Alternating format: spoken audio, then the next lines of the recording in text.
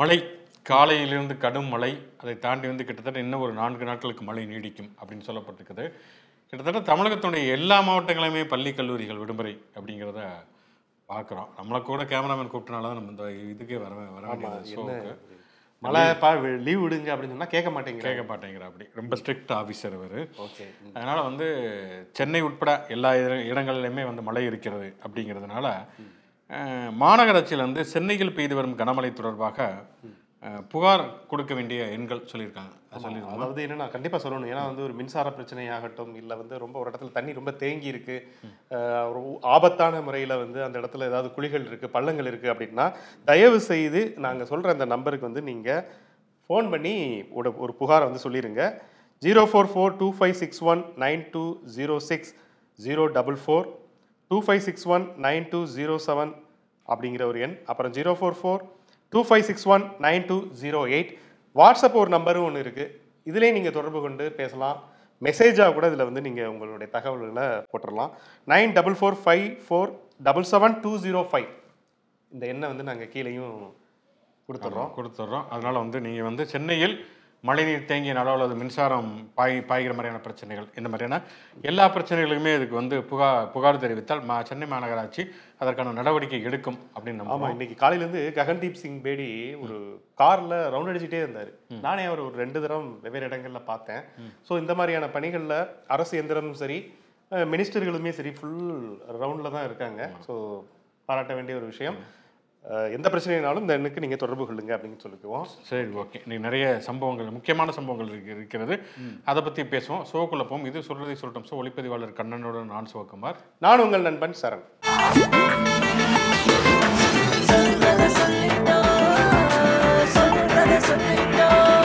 காந்தி கிராமிய பல்கலைக்கழகத்துடைய பட்டமளிப்பு விழா சிறப்பாக நடந்திருக்கிறது. நீங்கள் படித்த? ஆமாம், நான் படித்த. இந்த மாதிரி தான் துண்டு ஒன்று தருவாங்க. இசைஞானி இளையராஜா அந்த மாதிரியான ஒரு துண்டு தான் போட்டிருந்தார். தலையில் அந்த குல்லா கொடுப்பாங்க, காந்தி குல்லா கொடுப்பாங்க. அதே மாதிரி அந்த ஒரு துண்டு, மஞ்சள் கலர் துண்டு ஒன்று. ஏன்னா மற்ற கல்லூரிகள்லாம் அந்த கருப்பு கலர் அங்கி போட்டிருப்பாங்க. இவங்க காந்திய நிறுவனம் அப்படிங்கிறதுனால அதை போட்டிருந்தாங்க.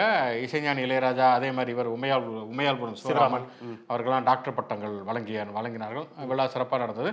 கவர்னர் வந்திருந்தார், அவர் பேசாமே இருந்தார். அதனாலே விழா ரொம்ப சிறப்பாக நடந்தது அப்படின்னு சொல்லலாம். ஏன்னா பேசினாதான் பஞ்சாயத்தினால பேசாமே இருந்தார் அப்படிங்கிறது அதுவே சிறப்பாக நடந்ததுக்கான ஒரு மிக முக்கியமான ஒரு அறிகுறி. இதில் என்னன்னா ஸ்டாலின் என்ன பேசுவார் அப்படிங்கிறது எதிர்பார்ப்பும் இருந்தது, எதிர்பார்ப்பு இல்லாமையும் இருந்தது. என்னன்னா முதலாக மோடி தமிழகம் வந்த பொழுது இந்த வளர்ச்சி திட்டங்கள்லாம் தொடங்கி வைக்கிற பொழுது மேடையிலே அவர் சம்பவம் பண்ணாரு. ஆமாம், ஒன்றிய அமைச்சர் அப்படின்னு எல்முருகனை சொன்னதாக இருக்கட்டும், அதே மாதிரி இதுதான் திராவிட மாடல் அப்படின்னு வகுப்படுத்ததாக இருக்கட்டும், அதே மாதிரி மாநில அரசு தமிழ்நாடு இந்தியாவினுடைய வளர்ச்சிக்காக இவ்வளவு தூரம் நாங்கள் பங்களிப்பு செய்யணும், இவ்வளோ பெர்சன்டேஜ் நாங்கள் வரி கட்டுறோம், ஆனால் மத்திய அரசு இவ்வளோ தான் எங்களுக்கு தருது, எங்களுக்கு இதெல்லாம் தர வேண்டி இருக்கிறது, ஜிஎஸ்டியிலேருந்து ஆரம்பிச்சு நிவாரண நிதி வரைக்கும் மேடையிலேயே ஒரு மிகப்பெரிய சம்பவத்தை நடத்தினாரு. ஆமா, அண்ணாமலை கூட புலம்புனாரு. ஆமா, இது ஒரு அரசியல் அநாகரிகம், மூக்கறுத்த கதையால இருக்கு. அது ஆமா ரொம்ப கொதித்து போனார். திமுக காரங்களும் அதை பாராட்டினாங்க. அதுக்கு பிறகு செஸ் ஒலிம்பியாட்ல மோடியும் ஸ்டாலினுமே ஒரே மேடையில் இருந்தப்ப சரி அந்த மாதிரியான ஒரு சம்பவம் நடக்கும் அப்படின்னு எதிர்பார்த்தப்ப நடக்கல. பார்த்து கொண்டும் பேசிக்கொண்டும் சிரித்து கொண்டும் இருந்தாங்க. அதுல ஒன்றும் நடக்கல. இந்த இதுல எதிர்பாராத விதமாக 2-3 சம்பவங்கள் குறிப்பிடலாம். ஸ்டாலினுடைய பேச்சில் ஆரம்பத்திலே அவர் என்ன சொல்றாருன்னா, காந்தி கிராமம் அப்படிங்கிறது பொதுவாக நிறைய கிராமியம் சார்ந்த படிப்புகள் தான் அங்கே இருக்கும். நிறைய ரூரல் இன்ஸ்ட்ரக்ஷனு, ரூரல் டெவலப்மெண்ட் இந்த மாதிரியான கோர்சஸ் தான் நிறையா இருக்கும். கிராமிய கல்வி மேம்பாட்டு நிறுவனத்துக்கான அறிவாலயம் இது அப்படின்னு பொடி வச்சு ஆரம்பிச்சார். பொதுவாக கலைஞர் தான் இந்த மாதிரி என்ன பொடி வச்சு. நீங்கள் இந்த மாதிரி பேசியிருக்கீங்களா, இங்கே படிச்சிருக்கீங்க, ஒரு நாள் கூட பேசுனது இல்லையே, நீங்கள் படிச்சிங்க அப்படிங்கிறதே இந்த ஷோவில் வந்த பிறகு தான் எனக்கே தெரியும். நான் நிறையா பேசியிருக்கேன், மேடையில் பேசியிருக்கேன், மேடைக்கு கீழே பேசியிருக்கேன், நிறையா பேர்கிட்ட பேசியிருக்கேன். அது வேறு விஷயம் வச்சுக்கலாம். அப்படி பேச்சை ஆரம்பிக்கும் போதே ஸ்டாலின் காந்தி அதாவது கிராமிய கல்வி மேம்பாட்டுக்கான நிறுவனம் அறிவாலயம் அப்படின்னு சொன்னது மட்டும் இல்லாமல் காந்தியை பற்றி பேசினார். காந்தியை பற்றி பேசுகிறப்ப காந்தி தமிழ் கற்றுக்கொண்டார், தமிழில் கற்றுக்கொண்டு மோகா காந்தி அப்படின்னு கையெழுத்து போட்டார். அதே மாதிரி திருக்குறளை படிக்கணும் அப்படிங்கிறதுக்காக இவர் தமிழ் கற்றுக்கொண்டார் அப்படிலாம் பேசிட்டு வந்து வட இந்தியர்கள் தென்னிந்திய மொழியை கற்க வேண்டும் என்பதற்காகத்தான் காந்தி தமிழை படித்தார். அதான பார்த்தேன், வரலைன்னு பார்த்தேன். ஆமா, அப்படின்னு ஒரு இது வச்சாரு. அப்படியே தலைவர் நம்ம மோடி அப்படியே ஒரு அதிர்ச்சி ஆயிட்டு. ஆமா, அண்ணாமலை மாதிரி அப்படியே உட்காந்துருந்தாருன்னு வச்சுங்களேன். வந்து என்ன சொல்றது அப்படின்னு தெரியாம. ஏன்னா வந்து இப்பதான் அமித்ஷா தொடர்ச்சியாக வந்து இந்தி மொழியை அனைவரும் கற்க வேண்டும், எல்லா இந்தி மொழியை நம்ம படித்தா மட்டும்தான் இந்தியா வல்லரசாகும் அப்படிலாம் நிறையா சொல்லிக்கிட்டு இருக்கிற நேரத்தில் 9 கிரகத்தில் உச்சம் பெற்ற ஒருவன் தானாக இந்தி படிப்பான்லாம் சொல்லிக்கிட்டு இருக்கிற நேரத்தில் வட இந்தியர்கள் தமிழை படிக்க வேண்டும் அப்படிங்கிற ஒரு விஷயத்தையுமே ரொம்ப ஸ்டாலின் வந்து ரொம்ப அழுத்தமாக சொன்னார். அடுத்து 3வது நேரடியாகவே சம்பவம் பண்ணார். கல்வி எமர்ஜென்சி காலகட்டத்தில் வந்து அந்த இதில் கன்கரண்ட் லிஸ்ட்டில் பொதுப்பட்டியல் வந்து மாற்றப்பட்டது. பொதுப்பட்டியல் மாற்றுவதுங்கிறது ஒரு சரியான ஒரு விஷயம் கிடையாது, மாநில பட்டியலுக்கு மாற்றுவதுதான் சரியான ஒரு விஷயம்.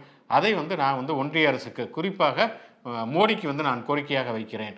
ஏன்னு சொன்னால் அதுக்கு முன்னாலே அவர் நிறைய திட்டங்கள் சொன்னார். இந்த உங்கள் முதல்வன், நான் முதல்வன், அதே மாதிரி வந்து புதுமை பெண் திட்டம், இல்லம் தேடி கல்வி, இவ்வளவு விஷயங்களை வந்து நாங்கள் பண்ணிக்கிட்டு இருக்கிறோம். அதனால் ஒரு மாநிலத்துடைய கல்விச்சூழல் எங்களுக்கு தான் தெரியுங்கிறனால கல்வியை மாநில பட்டியலுக்கு மாற்றுங்கள் அப்படிங்கிற மாதிரி நிறைய சம்பவங்களை வந்து மீண்டும் ஒரு முறை வந்து சம்பவத்தை தமிழகத்தில் 22 பல்கலைக்கழகங்கள் இருக்கிறது. அதே போல உயர்கல்வியிலையுமே வந்து இந்தியாவுக்கே முன்னோடியாக தமிழகம் இருக்கு அப்படின்னு சொல்லிட்டு கொஞ்சம் பெருமை விஷயங்களையும் வந்து இந்த இடத்துல பெருமை சார்ந்த விஷயங்களுமே அவர் பேசினாரு. வழக்கம் போல மோடி அந்த மேலையுமே அவர் வந்து சம்மந்தம் இல்லாமல் பேசினார் அப்படிங்கிற மாதிரில அவருக்கு வந்து எழுதி ஸ்கிரிப்ட் ரெடி பண்ணி கதர் காந்தியன் தாட்ஸ் கதரை பற்றி பேசிட்டு சேஃபாக கேம் விளாண்டு போயிடும். கதர் வந்து நிறையா விற்கிது, அதுக்கு காரணம் தமிழ்நாடு தான், சுதேசி மூவ்மெண்ட்ல தமிழ்நாடு இருந்துச்சு அப்படிங்கிற மாதிரி கப்பலுடைய தமிழன் கட்டபொம்மன் படம்லாம் அவர் ஓட்டிட்டு போயிட்டார்னு வச்சுக்கலாம் வந்து. ஆனால் இவர் வந்து நீதான் ஜாக்சன் துறை என்பவரோ அப்படிங்கிற ரேஞ்சுக்கு ஒன்று பேசி விட்டு போய்விட்டார். நாளைக்கு அண்ணாமலை என்ன அறிக்கை விடுவார் அப்படிங்கிற மாதிரி திருப்பியும் அதே தான் சொல்லுவார், கூட்டு வந்து பாருங்க அப்படின்னு. ஆனா ஒரு மாஸ்க் காமிச்சிருந்தாங்கன்னே சொல்லலாம். மெயின் ரோட்ல இருந்து அந்த உள்ள போகக்கூடிய அந்த கல்லூரி வளாகம், அதாவது யூனிவர்சிட்டி வளாகம் வரைக்கும் உள்ள பாத்தீங்கன்னா அவ்வளவு இரு மரங்களும் மோடிக்கு வந்து அவ்வளவு மக்கள் வந்து செல்போன்ல எடுத்தாங்க, கை காமிச்சாங்க. இவரும் வந்து உள்ள உட்காந்துட்டு தான் காமிச்சிட்டு போவார். பெரும்பாலும் வந்து ஒரு அடையாளமா கொஞ்ச நேரம் வந்து வெளில நிற்பாரு. ஃபுல்லாக இவருமே வந்து அந்த ஃபுட்பாலில் நிற்கிற மாதிரி கதவெல்லாம் திறந்து வச்சுட்டு அந்த வேனில் வந்து எனக்கு தெரிஞ்சு இப்போதான் முதல் தடவையாக மோடிக்கு வந்து பெரிய அளவில் வந்து நெகட்டிவ் இல்லாத ஒரு விஷயம் நடக்குது. அது சந்தோஷமாக கோபேக் மோடியை நான் பெருசாக எங்கேயுமே பார்க்கல. அதனால வந்து பரவாயில்ல, ஏதோ இப்போதான் முதல் தடவை வந்து நம்மளை வந்து ஏதோ இது பண்ணுறாங்க வந்து அப்படிங்கிற ரேஞ்சுக்கு ஒரு இதில் கொடிகளுமே பார்த்தீங்கன்னா 2 கொடியுமே இருந்துச்சு. திமுக கொடியும் சரி, பாஜகவுடைய தாமரை கொடியும் சரி, 2மே வந்து வச்சுருந்தாங்க. ஆனால் என்னன்னா அந்த திண்டுக்கல் மதுரை பைபாஸில் வந்து அந்த 2 கொடி கம்பங்களை வந்து ஊன்ற போனப்போ போலீஸ் வந்து தடுத்துருக்குறாங்க, விபத்து நடக்கும். ஆமாம், அதனால வந்து 2 கட்சிக்காரங்களுமே போலீஸ்காரங்களோட வாக்குவாதத்தெல்லாம் ஈடுபட்ட அந்த சம்பவங்கள்லாம் நடந்தது ஒரு பக்கம்.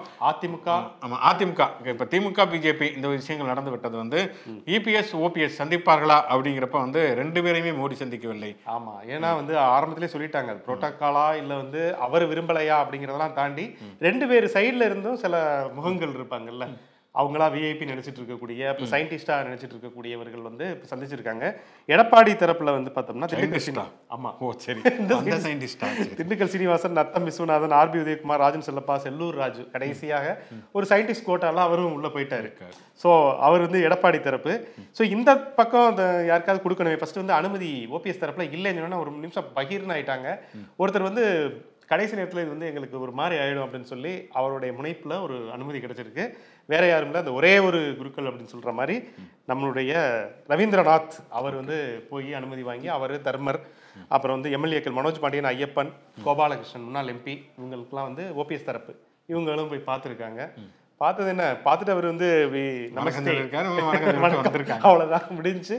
இதுக்கு வந்து என்னமா உருட்டிட்டு இருந்தாங்க ஒரு 2 நாளா வந்து போய் நம்ம மாஸ் காட்டணும், அவங்க பவர் காட்டணும் அப்படின்னு சொல்லிட்டு. அது இந்த ஊர் பக்கம் கிராமத்து பக்கம்லாம் வந்து ஒரு பிரச்சனை, ஒரு கோயிலில் ஒரு பரிவட்டம் கட்டுறது அல்லது ஒரு கல்யாணம் அப்படி இல்லை, ஈவன் ஒரு கருமாதி அப்படின்னா கூட வந்து உருமா கட்டுறதுனா கூட 2 பங்காளிகள் சண்டை இருக்குது, இல்லை வந்து 2 மனைவிகள் இருப்பாங்க, அவங்க மகங்க இருப்பாங்க, முறைச்சிக்கிட்டு இருப்பாங்கன்னா வந்து தனித்தனியாக கூப்பிட்டு வச்சுட்டு ஒரு ஃபங்க்ஷன் முறை செய்வாங்க இல்லையா, அது மாதிரி தனியாக இந்த எடப்பாடி டீமுக்கு ஒரு முறை, ஒவ்வொருக்கு ஒரு முறை அப்படிங்கிற மாதிரி பண்ணி முறவாசல் பண்ணிட்டு போயிட்டாரு சொல்லணும் வந்து. ஓகே, ஆக மொத்தம் இந்த சம்பவங்கள்லாம் முடிந்திருக்கிறது. நாளை அண்ணாமலை அறிக்கை என்ன அப்படிங்கிறத நம்ம வந்து நேரம் அவர் டீகோட் பண்ணிட்டு இருப்பார் ஒவ்வொரு மூமெண்ட்டுக்குமே. பார்ப்போம். நளினி, முருகன், சாந்தன், ராபர்ட் பயஸ், ரவிச்சந்திரன், ஜெயக்குமார் இவங்களுடைய விடுதலை, 70 விடுதலை அப்படிங்கிற ஒரு விஷயத்தை தாண்டி இப்போ பேரறிவாளன் விடுதலைக்கு பிறகு இவங்க வந்து உச்சநீதிமன்றத்தில் விடுதலை கோரி மனுக்கள் தொடர்ந்து தாக்கல் செஞ்சுட்டே இருந்தாங்க. ஸோ இன்று வந்து முக்கியமான ஒரு தீர்ப்பு, நாடே வந்து ரொம்ப எதிர்பாராத நேரத்தில் வந்து ஒரு தீர்ப்பு, இவங்களுடைய விடுதலை அப்படிங்கிற ஒரு விஷயம்தான் இன்னைக்கு பரபரப்பாக அதை பற்றி தான் பேசிட்டு இருக்கு. ஆமாம், நிச்சயமாக அந்த 6 பேருடைய தீர்ப்பு, 6 பேருடைய விடுதலை அப்படிங்கிறது சாத்தியமாகி இருக்கிறது. 1991 இந்த ராஜீவ்காந்தி மரணத்தை தொடர்ந்து 31 ஆண்டுகள் இவங்க சிறையில் இருந்திருக்கிறாங்க. வந்து இதில் பேரறிவாளர் நளினி இவங்களுக்கெல்லாம் பரோல் கிடைத்திருக்கிறது. நளினியுடைய மரண தண்டனை அப்படிங்கிறது 2000 ஆண்டு காலகட்டத்திலே திமுகவினுடைய அமைச்சரவை, அதாவது கருணாநிதி தலைமையிலான அந்த அமைச்சரவை அவங்களை வந்து ஆயுள் தண்டனையாக மாற்றினார்கள். ஆனால் மற்ற எல்லாருமே தூக்கு தண்டனை கைதிகளாக இருந்தார்கள். அதுக்கப்புறமே வந்து நீதிபதி சதாசிவம் அவர் வந்து அதை வந்து ஜெயலலிதாவுடைய ஆட்சி காலகட்டத்தில் 2011 நினைக்கிறேன், அந்த காலகட்டத்தில் வந்து தூக்கு தண்டனை வந்து எல்லாருக்குமே வந்து ஆயுள் தண்டனையாக மாற்றப்பட்டது. ஆனாலும் அவங்களை விடுதலை செய்வது அப்படிங்கிறது அதுக்கான அதிகாரம் மத்திய அரசுக்கு இருக்கிறதா மாநில அரசுக்கு இருக்கிறதா அப்படிங்கிறது ஒரு மிகப்பெரிய நீண்ட ஒரு போராட்டமாகவே போய் கொண்டிருந்தது. 11 வந்து அவங்களை ஆயுள் தண்டனையாக மாற்றி அதுக்கப்புறமேல் வந்து மாநில அரசு விரும்பினால் அவர்களை விடுதலை செய்யலாம் அப்படின்னு அரசியல் சாசன பெஞ்சு தீர்ப்பு சொன்னதற்கு பிறகு கூட 11 ஆண்டுகள் ஆகிவிட்டன. வந்து அதுக்கப்புறமே வந்து மத்திய அரசு வந்து தன்னுடைய பிடியை வந்து தளர்த்திக்கொள்ள தயாராக இல்லை அப்படிங்கிறதான். எப்போ அந்த வழக்கு வந்து நீதிமன்றத்துக்கு வந்தாலுமே மத்திய அரசு வந்து ஆஜராகி இல்லை இது வந்து சர்வதேச சதி குற்றச்சாட்டு உள்ள ஒரு வழக்கு, அதனால வந்து இதை வந்து விடுதலை செய்வதற்கான அதிகாரம் எங்களுக்கு தான் இருக்குது, மாநில அரசுக்கு கிடையாது அப்படிங்கிறத மறுபடி வலியுறுத்தி கொண்டே இருந்தார்கள். தமிழ்நாடு அரசுகளுமே வந்து அது ஜெயலலிதா அரசாங்கமாக இருக்கட்டும், எடப்பாடி பழனிசாமி அரசாங்கமாக இருக்கட்டும், இப்போ இருக்கக்கூடிய ஸ்டாலின் அரசாங்கமாக இருக்கட்டும், தொடர்ச்சியாக கவர்னருக்கு வந்து தீர்மானங்களை நிறைவேற்றி அனுப்பி கொண்டே இருந்தார்கள். இந்த 7 பேரையும் விடுதலை செய்ய வேண்டும் சொல்லிட்டு வழக்கம்போல எல்லா கவர்னர்களும் வாங்கி வச்சுட்டு இது வந்துருச்சா ரைட்டு, இது வந்துச்சுனாலே நம்ம தூக்கி குப்பத்தொட்டில் போட வேண்டியதாங்கிறத அதே ஒரு நடைமுறையாகவே பண்ணிக்கிட்டே இருந்தாங்க. பன்வாரிலால் புரோஹித்தில் வந்து ஆரம்பித்து இப்போ இருக்கக்கூடிய அந்த சனாதன கவர்னர் R.N. ரவி அவர் வரைக்குமே ஒரு வழியாக பேரறிவாளன் வழக்கில் வந்து உச்சநீதிமன்றமே வந்து முடிவெடுத்து அவரை வந்து விடுதலை செய்தது சில மாதங்களுக்கு முன்பு. இப்போ வந்து அதை காரணம் காட்டி தான், அதை மேற்கோள் காட்டி தான் நளினி இவங்க, ராபர்ட் பயாஸ், ரவிச்சந்திரன், முருகன், சாந்தன் எல்லாருமே வந்து வழக்கு தொடுத்திருந்தார்கள். இப்போ நளினி ஆக்சுவலாக பரோலில் இருக்காங்க. அவங்க வந்து வழக்கு தொடுத்திருந்தார்கள். பேரறிவாளனை விடுதலை செய்த அதே காரணத்தை அதை காட்டி எங்களையும் விடுதலை செய்ய வேண்டும் அப்படின்னு சொல்லி 30 வருஷத்துக்கு மேலாச்சு. அதே போல பரோல்ல அவங்களுடைய நன்னடத்தை அப்படிங்கிற ஒரு விஷயம். ஆமா, ஸோ இதெல்லாம் வந்து கருத்தில் கொண்டு தான் இந்த உச்சநீதிமன்றத்துடைய இந்த இது கிடைச்சிருக்கு. ஆமாம், அதை வந்து சொல்லி இருக்கிறார்கள். இதில் மிக முக்கியமாக இன்னொரு விஷயத்தையுமே நம்ம கவனிக்கணும். இவர்களுக்கு வந்து விடுதலை செய்யப்பட்டிருக்கிறது அப்படிங்கிறது வரவேற்கத்தக்க ஒரு விஷயம். ஏன்னா வந்து அவங்க வந்து குற்றம் செய்தார்கள் இல்லை என்பதை தாண்டி இத்தனை ஆண்டுகளும் அவர்கள் சிறையில் இருந்ததே ஒரு மிகப்பெரிய தண்டனை அப்படிங்கிறனால அவங்க வந்து விடுதலை செய்யப்பட்டு இருக்கிறார்கள். ஒரு நீண்ட பிரச்சனைக்கு நாம் ஆளக்கூடிய காலகட்டத்தில் ஒரு முற்றுப்புள்ளி வைக்கப்பட்டிருக்கிறது அப்படிங்கிறது உண்மையிலே நமக்கு நிம்மதி அளிக்கிறது. ஏன்னா வந்து எவ்வளோ வருஷமாக இதை வந்து நம்ம பேசிகிட்டு இருக்கோம் அப்படிங்கிறனால. இதில் வந்து இன்னொரு குறிப்பாக கவனிக்கப்பட வேண்டிய ஒரு விஷயம் என்னன்னா வந்து பேரறிவாளன் அந்த விடுதலை செய்யப்பட்ட தீர்ப்பில் என்ன சொல்லப்பட்டதுன்னா, கவர்னர் என்பவர் மாநில அரசுக்கு கட்டுப்பட்டவர். ஒரு மாநில அரசு என்பதுதான் மக்கள் பிரதிநிதிகளால் தேர்ந்தெடுக்கப்பட்ட அரசாங்கம். அவங்க என்ன முடிவெடுக்கிறாங்களோ அதை ஏற்றுக்கொள்ள வேண்டியது கவர்னருடைய கடமையை தவிர அதை தாண்டி கவர்னருக்கு ஒரு அதிகாரம் கிடையாதுங்கிற ஒரு தீர்ப்பை வந்து அவங்க வந்து சொன்னாங்க. கிட்டத்தட்ட அதே விஷயத்தை தான் மீண்டும் இது வந்து வலியுறுத்தி இருக்கிறது. ஏன்னா கவர்னர் இன்னுமே கடப்பில் தான் வச்சிருக்காரு, இவங்க உட்பட இதை ஜனாதிபதிக்கு அனுப்பிச்சிருப்பேன்வாரு. ஆனால் உச்சநீதிமன்றமே இதில் வந்து தானாகவே முன் வந்து விடுதலை செய்திருக்கிறது. அப்படிங்கிறப்ப இது கவர்னருக்கு கொடுத்த ஒரு மிகப்பெரிய ஆப்பு, ஒரு பெரிய சம்மட்டி அடி அப்படின்னே வந்து சொல்லலாம். கண்டிப்பாக. இப்போ இதை மையமா இதை வச்சு இப்போ எப்படி வந்து பேரறிவாளன் வழக்க அவருடைய விடுதலையை வச்சே வந்து இவங்களுக்கு விடுதலை கொடுக்க முடியுமோ, அதே போல கவர்னருக்கான அதிகாரம் சில விஷயங்கள்ல இல்லை அப்படிங்கிறதே வந்து இனிமே வரக்கூடிய மசோதாக்கள் இது மாதிரி. இப்போ நீட்டு தேர்வு பற்றிய மசோதாவாக இருக்கட்டும், அல்லது வந்து இந்த பல்கலைக்கழக துணைவேந்தர்களை வந்து கவர்னரை நீக்கிவிட்டு அதில் வந்து கல்வித்துறை அமைச்சரோ தமிழ்நாடு முதலமைச்சரோ வந்து வேந்தராக நியமிப்பது அப்படிங்கிற ஒரு விஷயத்தெல்லாம் வந்து இனிமேல் இதை மேற்கோள் காட்டி வந்து அரசுகள் இருக்கலாம். ஏன்னா கேரளாவில் ஏற்கனவே வந்து ஆர்பிகான், அங்கேயுமே வந்து ஆர்பிகான் வந்து நிறைய பல்கலைக்கழகங்கள் வந்து அவருடைய வேந்தர் பதவியில் வந்து நீக்கக்கூடிய தீர்மானங்களை நிறைவேற்றி இருக்கிறார்கள். தமிழகத்திலையும் நிறைய பல்கலைக்கழகங்கள் வந்து நிறைவேற்றியிருக்காங்க. அப்படிங்கிறப்ப அடுத்தடுத்த வழக்குகளில் வந்து இதை மேற்கோள் காட்டி கவர்னர் என்பவர் தமிழ்நாடு ஒரு மாநில அரசுடைய முடிவுக்கு கட்டுப்பட்டவர்ங்கிறத மேற்கோள் காட்டி கண்டிப்பாக மேல்முறையீடு செய்வதற்கான நிறைய வாய்ப்புகள் இருக்குது அப்படின்னு தான் தோணுது.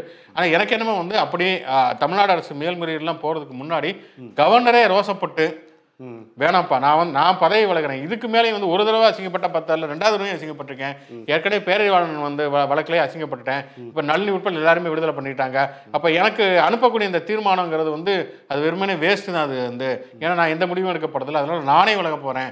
சனாதனத்திலே சொல்லியிருக்குது வந்து மதியாதர் வாசல் மிதியாதான்னு சமஸ்கிருதத்தில் சொல்லியிருக்கு, அப்படி விளையிடுவார்னு நினைக்கிறேன். நீங்கள் நான் என்ன நினைக்கிறேன்னா, தாமரை இலை மேல் பட்டு தண்ணீர் போல தான் தண்ணீர் இருப்பார். போல நாம இருந்துட்டோம்னா இந்த பிரச்சனையே இல்லை, கருத்து சொல்லாத குருநாதா அப்படிங்கிற மாதிரி சைலண்ட் மோட்ல இருந்துட்டோம்னா இது வந்து எனக்கு வலிக்கலையே அப்படிங்கிற மொமெண்ட்ல வந்து கவர்னர் கடந்து போயிடுவார்னு நினைக்கிறேன். அவர் ரோசப்பட மாட்டாரு, அவருக்கு வந்து அதெல்லாம் கிடையாதுன்னு சொல்ல வரீங்க நீங்க. அவருக்கு எக்ஸலன்ஸை வந்து அவமானப்படுத்துறீங்க. இல்ல, நான் எங்க அவமானப்படுத்தேன்? நேற்று தாங்க அப்பத்தா பழமொழி சொன்னீங்க. அதாவது இதுக்கெல்லாம் வந்து அப்பத்தா பழமொழிலாம் எனக்கு ஞாபகம் வரல. எனக்கு வந்து திருக்குறள் ஒண்ணுதான் ஞாபகம் வருது. ஜிவி போப் டிரான்ஸ்லேட் பண்ணதா இல்ல கவர்னர் ரவியை தனியா டிரான்ஸ்லேட் இல்ல, அது வந்து ஜிவி போப் பண்ணது. ஜிவி போப்னாலே நெஞ்சுலாம் ரணமா இருக்கையா நெஞ்சு அப்படின்னு நினைப்பாரு. யாகாவராயினும் நாகாக்க சோகாப்பர் சொல்லிழுக்கப்பட்டு அப்படின்னு சொல்ற மாதிரி அவர் வந்து நம்ம தேவையில்லாத கருத்துக்கள் எல்லாம் பேசணும்னா இந்த மாதிரி தான் வந்து அவர் சைலண்ட் காக்க வேண்டி வரும்னு சொல்லிட்டு அமைதியா இருப்பாரு. இருக்கிற இடம் தெரியாம இருந்துட்டு போகணும்னு சொல்லுவாங்கல்ல சினிமாவில், அது மாதிரி அப்படியே அமைதியா இருந்துட்டு போயிடுவாருன்னு நினைக்கிறேன். நம்புவோம், பார்ப்போம், எதிர்பார்ப்போம். நாளை மீண்டும் வந்து இன்னொரு சம்பவம் காத்திருக்கிறது. அந்த 10% இடஒதுக்கீடு பற்றி முடிவெடுப்பதற்கான அனைத்து கட்சி கூட்டத்தை வந்து திமுக, அதாவது தமிழ்நாடு அரசு நடத்துகிறது. எல்லா கட்சியிலிருந்தும் 2 பிரதிநிதிகள் வரணும் அப்படின்னு சொல்லியிருக்காங்க. வந்து அதிமுக அதில் கலந்துக்காதா? ஏன்னா காங்கிரஸ் சிபிஎம் வந்து நேரடி நிலைப்பாடு எடுத்திருக்காங்க. அதை பற்றி பேசணும். அதிமுக இதை புறக்கணிக்கிறதுன்னு சொல்லிட்டு அமைச்சர் ஜெயக்குமார் ஒரு காட்டமான அறிக்கையை விட்டுருக்காரு. ஜெயக்குமார் வந்து ரொம்ப ஒரு கோபமா இது வந்து இரட்டை நிலைப்பாடு எடுக்கக்கூடிய ஒரு விஷயத்த திமுக இந்த விஷயத்துல பண்ணுது.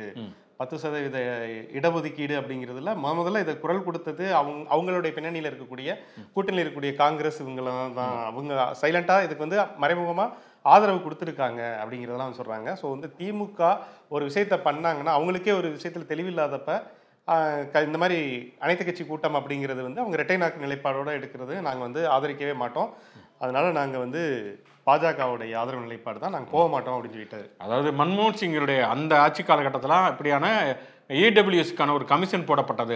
அதை வந்து அதை வைத்து தான், அடிப்படையாக வைத்து தான் இந்த இடஒதுக்கீடு வழங்கப்பட்டிருக்கிறது. அப்போ வந்து திமுக காங்கிரஸுடைய கூட்டணியில் தான் இருந்தது. அதனால வந்து நீட்டில் இருந்து ஆரம்பிச்சு எல்லாமே வந்து இவங்க வந்து இரட்டை நிலைப்பாடு தான் இருக்காங்கங்கிறனால நாங்கள் இதை புறக்கணிக்கிறோம் அப்படிங்கிற மாதிரி சொல்லி இருக்கிறாரு. அதுக்கப்புறம் அந்த 69% இடஒதுக்கீடு புரட்சி தலைவி கொண்டு வந்தாங்க. வீரமணி வந்து சமூக நீதி காத்த வீராங்கனை அப்படின்னு சொல்லிட்டு இது கொடுத்தாங்க, பட்டம் கொடுத்தாரு அப்படிங்கிற மாதிரியான விஷயங்கள் எல்லாம் கூட ஜெயக்குமார் சொல்லியிருக்கார். ஆர்எஸ் பாரதி இதுக்கு வந்து ஒரு மறுப்பு சொல்லியிருக்கிறார். என்னன்னு சொன்னால் வந்து இவர் ஏன் வந்து ஜெயக்குமார் இப்படி சொல்றாருன்னா வந்து இந்த 10% இடஒதுக்கீடு வந்து பிஜேபி கவர்மெண்ட் எடுத்திருக்கிற அந்த நிலைப்பாட்டுக்கு எதிராக வந்து ஏதாவது பேசிடுவோம் அனைத்து கட்சி கூட்டத்தில், அதனால் பிரதமர் கோச்சுக்குவாரு, அதனால தான் இப்படியான ஒரு அறிக்கையை ஜெயக்குமார் வந்து விட்டுருக்காரு அப்படிங்கிற மாதிரியான விஷயத்தை வந்து ஆர்எஸ் பாரதி சொல்லியிருக்காரு அப்படிங்கிறத நம்ம பார்க்குறோம். அதனால் நாளைக்கு அனைத்து கட்சி கூட்டத்தை பொறுத்த வரைக்கும் எந்தெந்த கட்சிகள் கலந்துக்கும், அதிமுக கலந்துக்கல அப்படிங்கிறது வந்து முடிவாயிடுச்சு. இதில் இன்னொரு விஷயமும் நமக்கு தெளிவாக தெரியல. எல்லா கட்சிகளும் வந்து 2 பிரதிநிதிகள் அப்படின்னு இருக்காங்க. இவங்க கட்சியில் பிரிவே 2 பிரிவு இருக்குது அப்படிங்கிறனால ஒரு பிரிவில் வந்து தான் ஜெயக்குமார் அறிக்கை கொடுத்துருக்கா. அப்படி ஓபிஎஸ் தரப்பில் வந்து அவங்க ஒன்றுமே சொல்லலை. வந்து இன்னும் நிறைய இது இவர் இருக்காலையா, ஓபி ரவீந்திரநாத், அவர் வந்து ஒரு மிக முக்கியமான சட்ட நிபுணர், ராம்ஜெத்மலானிக்கு அடுத்து மிக முக்கியமான சட்ட நிபுணர்னால அவர்கிட்ட ஆலோசனை பெற்று அவங்க முடிவை அறிவிப்பாங்க அப்படிங்கிற மாதிரி தான் நமக்கு தெரியும். அவங்களும் வந்து இந்த பழைய காமெடி வரும்ல தங்கவேலு படத்தில் வந்து இந்த பிச்சை புடையில வந்து அவரா இல்லைன்னு சொன்னா நான் சொல்றேன், ஆமா இல்ல நாங்க வந்து கூட்டத்துல கலந்துக்க மாட்டோம் அப்படின்னு சொல்ல போறாரு. இதுக்கு எதுக்கு உருட்டிக்கிட்டு இருக்காங்க அப்படிங்கிறது தெரியல. ஆனா அடிப்படையில வந்து இதுல வந்து கேள்வி கேட்கக்கூடிய ஒரு விஷயம் என்னன்னு வந்தா அவருடைய ஜெயக்குமார் அறிக்கையிலே பார்த்தோன்னா இந்த 69% இடஒதுக்கீடு அப்படிங்கிற விஷயத்த உண்மையிலேயே வந்து 9வது அட்டவணையில் சேர்த்து அதுக்கு சட்ட பாதுகாப்பு கொடுத்ததுங்கிறது ஜெயலலிதாவுடைய மிக முக்கியமான ஒரு பங்களிப்பு. ஜெயலலிதா வந்து ஒரு திராவிட இயக்கத்தில் இருந்தாலுமே கூட நிறைய நிலைப்பாடுகள் திராவிட இயக்கத்துடைய நிலைப்பாடுகளுக்கு எதிராக எடுத்திருக்காங்க. ஆனால் இந்த மாதிரியான ஒரு மாநில உரிமைகளை பற்றி பேசக்கூடிய ஒரு விஷயமா இருக்கட்டும், அல்லது இடஒதுக்கீடு அப்படிங்கிற விஷயத்துல ரொம்ப உறுதியா இருந்திருக்காங்க. அப்படிங்கிறப்ப திமுக தப்பே செஞ்சிருச்சுன்னு வச்சுக்கோங்க, திமுக இரட்டை நிலைப்பாடு தான் எடுக்குது, திமுக தப்பே செஞ்சிருந்தா கூட அதிமுக ஒரு நிலைப்பாடு இருக்கும்ல, அதை போய் அனைத்து கட்சி கூட்டத்தில் பேச வேண்டியதானே. நீங்க வந்து இரட்டை நிலைப்பாடு எடுத்துட்டீங்க, நாங்க எல்லா விஷயத்திலும் ஒரே உறுதியா இருப்பாங்க, வந்து நாங்க எதிர்க்கிறவங்க 10% இடஒதுக்கீட்டை அப்படின்னு சொல்லியிருக்கலாம்ல, அதையே செய்யலை அப்படிங்கிறது தெரியல. ஏன்னா கோர்ட்ல வந்து கேஸ் போட்டது திமுக தான். சீரா இந்த மனு இதுக்கு எதிராக திமுகவும் விடுதலை சிறுத்தைகளும் தான் வந்து கேஸே போட்டிருந்தாங்க. அப்படிங்கிறப்ப அவங்களுக்கு இரட்டை நிலைப்பாடு இருந்தாலுமே கூட அவங்க வந்து கோர்ட்டில் போய் கேஸ் போட்டிருக்காங்கிற ஒரு விஷயத்தையும் நம்ம கணக்கில் எடுத்துகிட்டு பேசணும். ஏடிஎம்கே வந்து கோர்ட்டில் கேஸ் போடுங்க அப்படின்னு சொல்லல, அவங்க நிறைய கேஸ் போடுறாங்க. பொதுச் செயலாளர் பதவி செல்லுமா செல்லாத அதிக பிரச்சனை. ஆமாம், அந்த கேஸ் நிறையா போயிட்டு இருக்கனால இடஒதுக்கீடு கேஸை அவங்க போக மாட்டாங்கன்னு வச்சுக்கோமே. குறைந்தபட்சம் அனைத்து கட்சி கூட்டத்தில் போய் நாங்கள் வந்து இதை வந்து எதிர்க்கிறவங்க, எங்களோட நிலைப்பாடு இதுதான், எம்ஜிஆர் நிலைப்பாடு இதுதான், ஜெயலலிதாவோட நிலைப்பாடு இதுதான். ஏன்னா எம்ஜிஆர் ஏற்கனவே அந்த கிரிமி லேயர் அவர் கொண்டு வந்தார். ஒரு முறை வந்து இந்த பொருளாதார அடிப்படை இடஒதுக்கீடுங்கிற மாதிரியான ஒரு விஷயத்தை அவர் கொண்டு வந்து ஒரு தேர்தலில் கடுமையான தோல்வியை அவர் சந்தித்த பிறகு அதை வந்து நீக்கி தான் வந்து 50% இடஒதுக்கீட்டை உயர்த்தினாருங்கிறது ஒரு வரலாறு.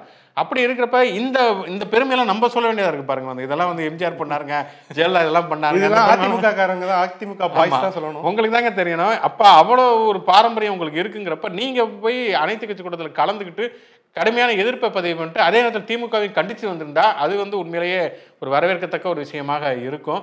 அதை விட்டுட்டு வந்து நாங்கள் போகலைங்க, நாங்கள் வந்து விளைவிக்கிறோம் அப்படிங்கிறது எந்த அளவுக்கு சரி. மேலிடத்து பாஸ் வந்து கோச்சுக்குவாங்க அப்படிங்கிறது அதில் மட்டுமே ஃபுல் ஃபோக்கஸை வந்து போடுறாங்க.